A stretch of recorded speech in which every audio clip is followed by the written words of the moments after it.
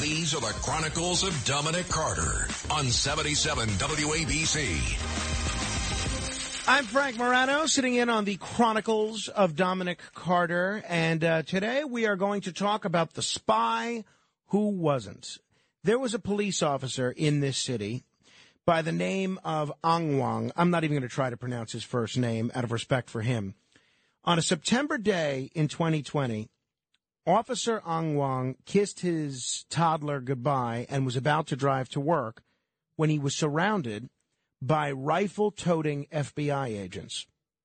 You're under arrest, the bewildered cop was told. The charge? Being a secret agent for China. They charged this cop with being a spy for China. Ang Wang was a former U.S. Marine and a member of the NYPD, never had so much as a disciplinary infraction. He spent 6 months in a federal detention center before he was freed on bail while awaiting trial on charges that he fed information about New York's Tibetan community to officials at the Chinese consulate in New York. Then, just as suddenly, it was over. Federal prosecutors in Brooklyn dropped the charges on January 19th, saying only that they were acting in the interests of justice. They didn't explain further. Well, now, Officer Ang Wang says he wants to be reinstated to the police force, which suspended him with pay while the case was pending. But more than that, he wants answers. Here was Officer Ang Wang talking to the AP about his case. You can't just put me in jail for 6 months. I ruin my name, ruin my reputation, give all the stress to my family members, friends.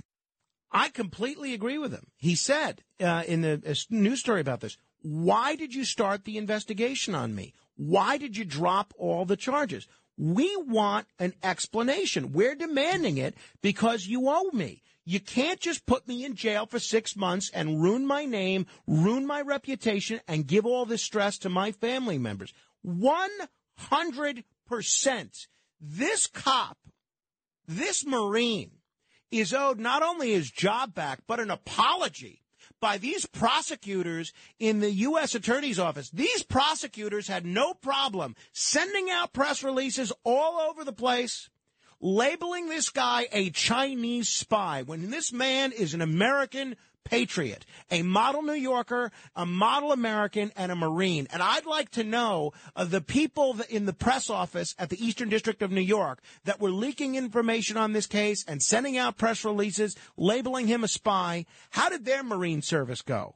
This man absolutely ought to get his job back. It's a travesty what happened to this guy. 6 months in jail, 6 months labeled a spy, and then they just dropped the charges. No explanation, no apology.